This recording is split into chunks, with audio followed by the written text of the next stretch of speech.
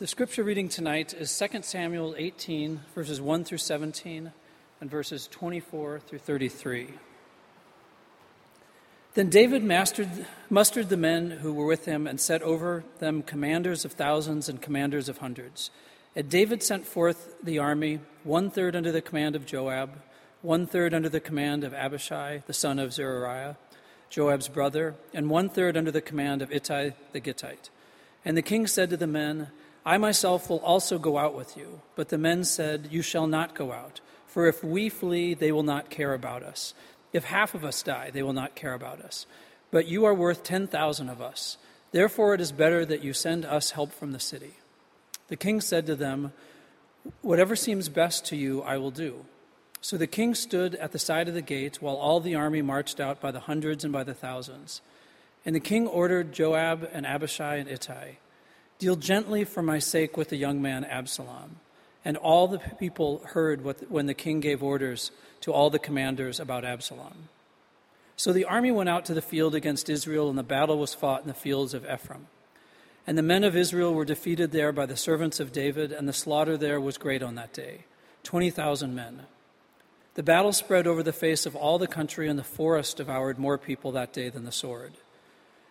And Absalom chanced to meet the servants of David. Absalom was riding upon his mule, and the mule went under the thick branches of a great oak, and his head caught fast in the oak, and he was left hanging between heaven and earth, while the mule that was under him went on. And a certain man saw it and told Joab, Behold, I saw Absalom hanging in the oak. Joab said to the man who told him, What, you saw him? Why then did you not strike him there to the ground? I would have been glad to give you 10 pieces of silver. But the man said to Joab, Even if I felt in my hand the weight of 1,000 pieces of silver, I would not put forth my hand against the king's son.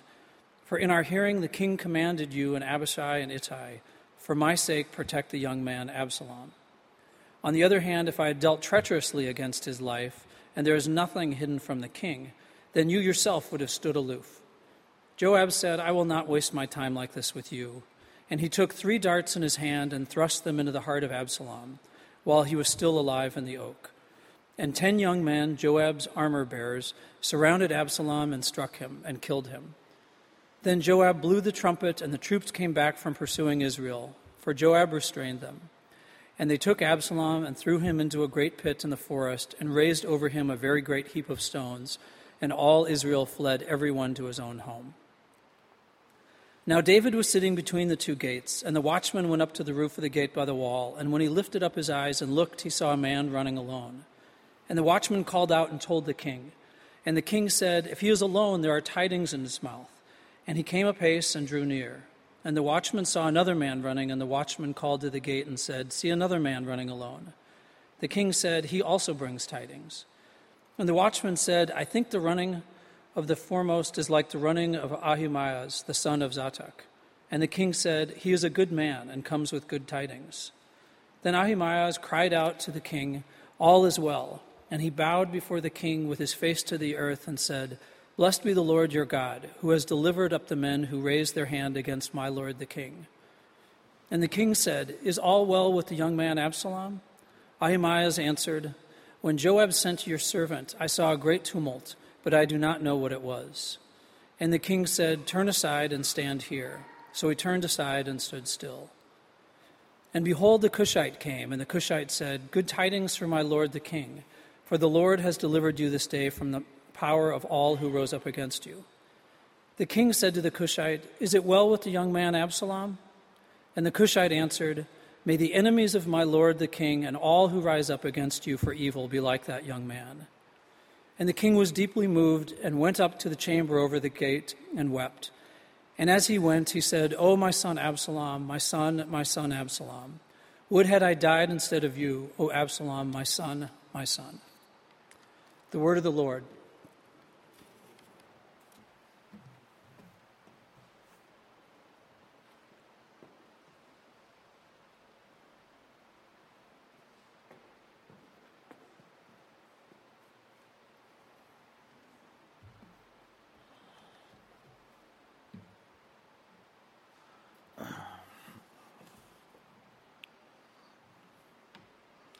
Remember the handsome, brave, winning young man, the shepherd from the hinterlands, who faced down the Philistine warrior Goliath with nothing but a slingshot and his faith in Israel's living God. Remember David, Jesse's youngest son, whom the prophet Samuel anointed king. David, the friend and perhaps also the lover of Jonathan. The Lion of Judah, the most celebrated king that Israel ever had, with whom God made an everlasting covenant. What happened to that man, to his family, and to his kingdom? How did we end up here with David's kingdom divided and David himself weeping and incapacitated, with two of his sons dead, the eldest Amnon killed by his own brother, and now Absalom killed for treason by David's agents after raising an army against his father? Not even to mention the other dead child, the first one conceived by David and Bathsheba. The child God caused to die as a punishment for David's sins of lust and power. How did it come to this? Who would have thought a story that began with such promise would end this way?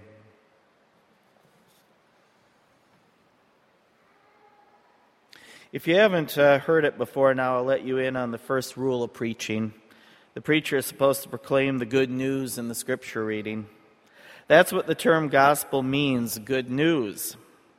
But what is the good news in any of the stories we've been hearing lately at the House of Mercy? The David and Bathsheba story that Debbie preached on a couple weeks ago, the Amnon's rape of Tamar that Nathan preached on last week, or now this one about the death of Absalom that has fallen to me.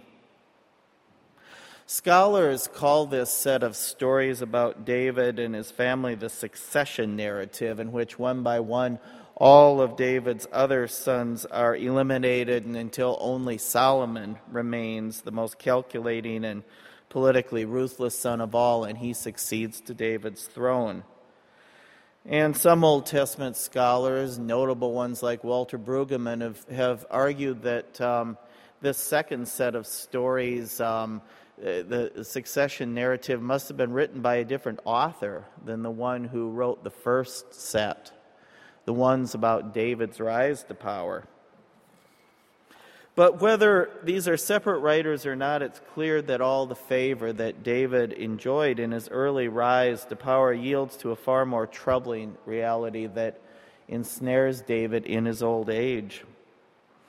As the prophet said, the sword will never be lifted from David's house. Well, perhaps we shouldn't be surprised. I mean, when the people originally asked for a king so that Israel could be like other nations, God, through his prophet Samuel, warned them what would happen. God said, the king will take your best land. He'll take your children to serve as soldiers in his wars. He'll take your crops. He'll force you to build his palaces and roads and will make you his slaves. Why are you rejecting the freedom I gave you when I delivered you from Egypt? You saw what kings were like then, didn't you? Look at the Pharaoh. Is this really what you want? And the people's answer was a resounding yes. So God said, you want a king? Okay, I'll give you a king. Here's Saul. See how you like him. And the answer, it turned out, was not very much. Now, while Saul, Israel's first king, he was a tiger on the battlefield, he was also impulsive and crude and ineloquent. He is terrible at public relations. And in short order, he lost the confidence of God and of the people. So then, along comes David, handsome, charismatic, young, rooted in the shepherding tradition of his people, a musician and a poet, a king right out of central casting, like Abe Lincoln, only better looking. He represented something different, a popular, charismatic kingship, grounded, it would seem, in justice and compassion. He stood for change you could believe in. And then there's the lore that followed David, like his triumph over Goliath. So before facing Goliath, he tells King Saul, this is David, this little shepherd, he says, "Your servant used to keep sheep for his father, and whenever a lion came or a bear came and took a lamb from the flock, I went after it and struck it down, rescuing the lamb from its mouth. And if it turned against me, I would catch it by the jaw and strike it down and kill it. Your servant has killed lions and bears, and this uncircumscribed Philistine shall be like one of them, since he has defied the living armies of the God of Israel." Wow, talk about an inspirational speech, huh? Everybody seems to love David, including, or perhaps especially, the biblical narrator who recounts his rise to power. When David first appears, the narrator tells us that David was ruddy, had beautiful eyes, and was very handsome. I think it's the beautiful eyes part that set him apart. Other characters are described as handsome. Saul's described as handsome, but nobody said Saul had beautiful eyes. So David is sent to serve King Saul in order eventually to replace him. That's the divine plan, but nobody tells Saul that. And so Saul develops this huge crush on David, just like everybody. And Saul has David play the harp to soothe him whenever God visits Saul with an evil spirit, which happened quite a bit to poor Saul. The Bible tells us that Saul loved David greatly, and he became Saul's armor bearer. Now, if I were Saul, a king with a huge PR problem and several prophecies already pending against me, armor bearer is the last position I'd want to assign to my young, ambitious, charismatic rival. But Saul was completely seduced by David, as was Saul's son and heir Jonathan. If those of you who went to church, you probably heard the David and Jonathan stories. The Bible says that the soul of Jonathan was bound to the soul of David, and Jonathan loved him as his own soul.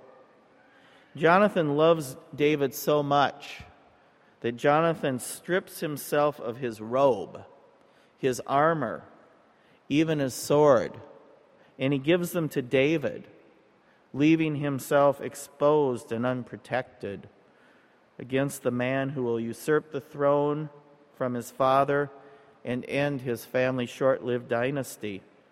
But David's seductive powers blind Jonathan to the threat David poses. And whether due to divine ordination or human scheming, soon enough Saul and Jonathan are dead, and David is on the throne. And then after that, there follows one triumph after another as David conquers his enemies, consolidates his power, establishes Jerusalem as his royal city. And then God makes an everlasting and unconditional covenant with David.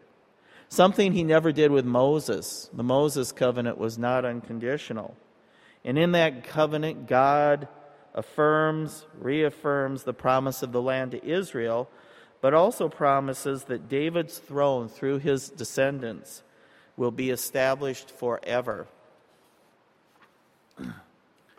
But the Davidic text turns abruptly darker as it moves into these succession narratives, beginning with the Bathsheba affair and culminating in Absalom's rebellion.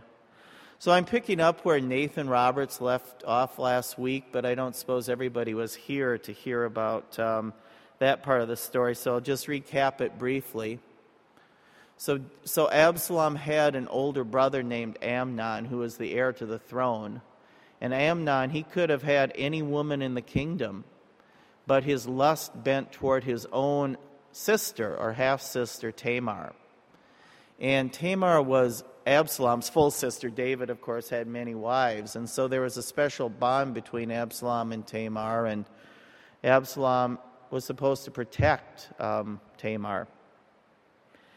And Amnon calls Tamar to him and he rapes her.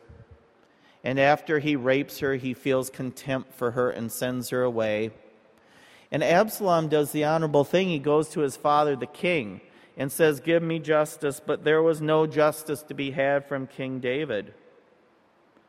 And as Nathan reminded us last week, David, who had forced himself on Bathsheba and then had her husband killed in battle, was living in a glass house when it came to deploying violence in order to satisfy his whims and his lust. So after David does nothing for Tamar, only then Absalom takes matters into his own hands, and he has his brother Amnon killed. And then there appears to be, there's an alienation and then an apparent reconciliation with David, but really Absalom starts to plot to overthrow David from that moment on. And you might ask yourself, how is it that Absalom thought he could overthrow such a charismatic and savvy king as David? How? Well, the truth is, Absalom is a lot like David. Like the youthful David, Absalom is apparently drop-dead gorgeous. The Bible tells us that now in all Israel there was no one to be praised so much for his beauty as Absalom. From the sole of his foot to the crown of his head, there was no blemish on him. And Absalom apparently also inherits his father's political abilities to seduce the people. So what he does is he gets up early and he goes out to the gates of Jerusalem and he stands there.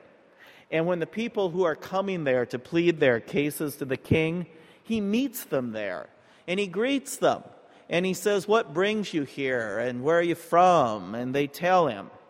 And he says, "You know, your claims are good and right, but there is no one deputed by the king to hear you. If only I were judge of the land, I'd give you justice." And so we are told Absalom stole the hearts of the people of Israel. And with a huge following, Absalom now raises an army, and for the first and only time, David's reign is imperiled. But David is growing old, and moreover, he loves Absalom as a son after his own heart.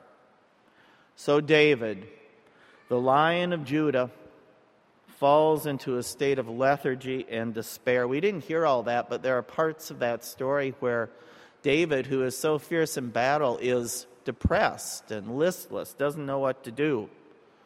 But God is still watching out for David. Or maybe David's watching out for himself, I don't know. So two things happen that defeat Absalom. One is that God confuses Absalom's advisors and confuses Absalom so he takes bad advice. But the other thing, and this we did hear in the reading, David is fortunate in the service. He has in his service the ruthless and effective General Joab. And Joab doesn't need to be told what to do to keep David in power. He knows as long as Absalom lives, David's reign is imperiled. So despite David's counsel of mercy toward Absalom, Joab has him killed.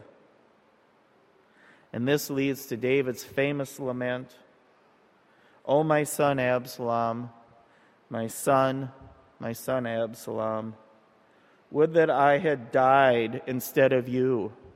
O Absalom, my son, my son." I think this lament is sincere. At that moment, David's world collapses, and he wishes he had died instead of Absalom. The novelist, the great American novelist William Faulkner, wrote a story based on this tale called Absalom, Absalom. And Faulkner's novel is set in Mississippi. And there is a David-like anti-hero, a ruthless, larger-than-life plantation owner named Thomas Sutpen, And in Faulkner's story, it's greed and the evil of slavery that weave a web of destruction for Sutpen, who rejects his eldest son just as David rejected Absalom. And as with David, the sword is never lifted from Sutpen's house. And the novel ends in tragedy, and it's all caught up in the Civil War. But perhaps most important for our purposes, the tragedy that Sutpen and those like him bring down upon the South does not end with their deaths. The aura of doom persists for many generations. As Faulkner famously put it, the past is never dead. It's not even past. And so it is with the legacy of David's family dramas. They create a tragic arc that envelops all of Israel for the rest of its history. The succession narratives themselves are finally resolved with some political intrigue that puts Solomon on David's throne. And while Solomon's reign is largely unchallenged due to his Machiavellian ruthlessness, perhaps, and resourcefulness, almost every king who follows faces conflicts and divisions. But who cares? Who gives a damn about kings, you might say, so long as the people fare well?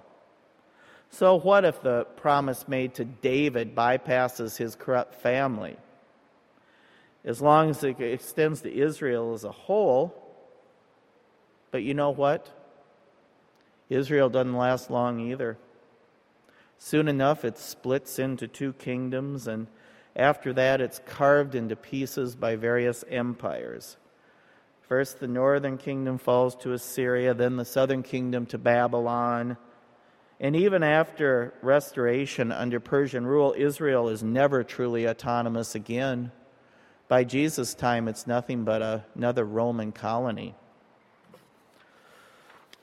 So I ask you once again, where is the good news in this story? I have to admit, I'm tempted to search for any good news about kings and political leaders by escaping from this text altogether. I mean, not all promises of enlightened leadership are as blighted as this, are they? I want to forget about this story.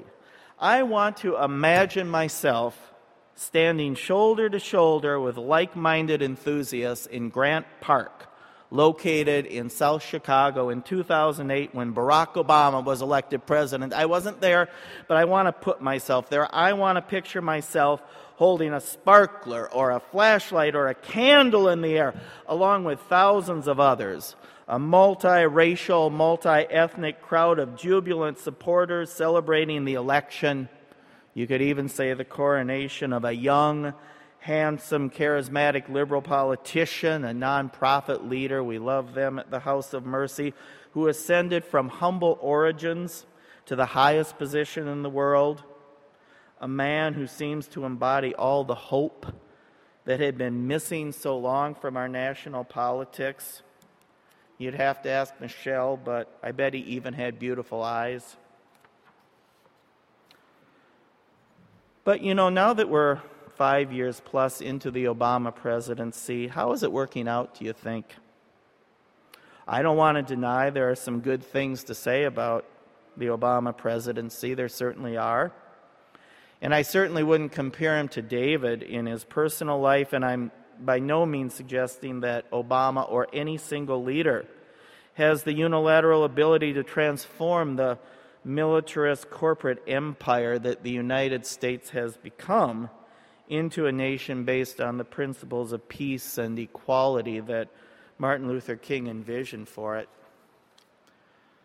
But all that said, how transformational have the last 5 years really been? I mean, what about bailing out the big banks while doing very little to help their victims who lost their home due to fraudulent mortgages, or for that matter, bailing out the auto companies when the firefighters and pension holders in Detroit, in light of the bankruptcy, are left with almost nothing?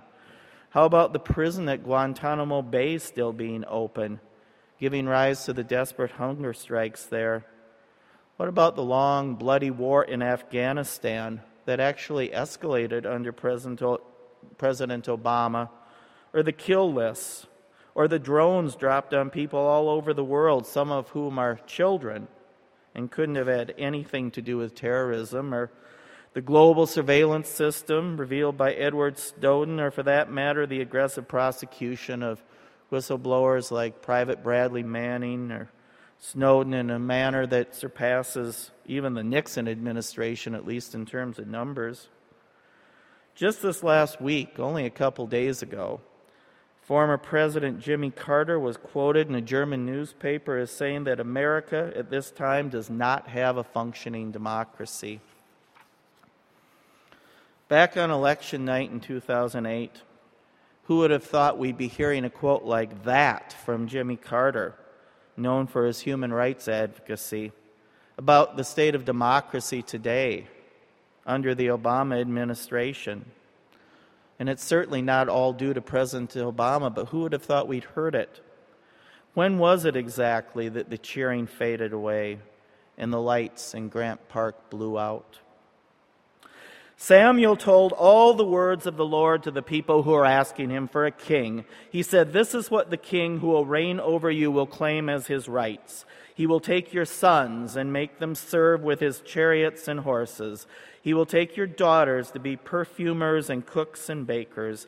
He will take the best of your fields and vineyards and olive groves and give them to his attendants.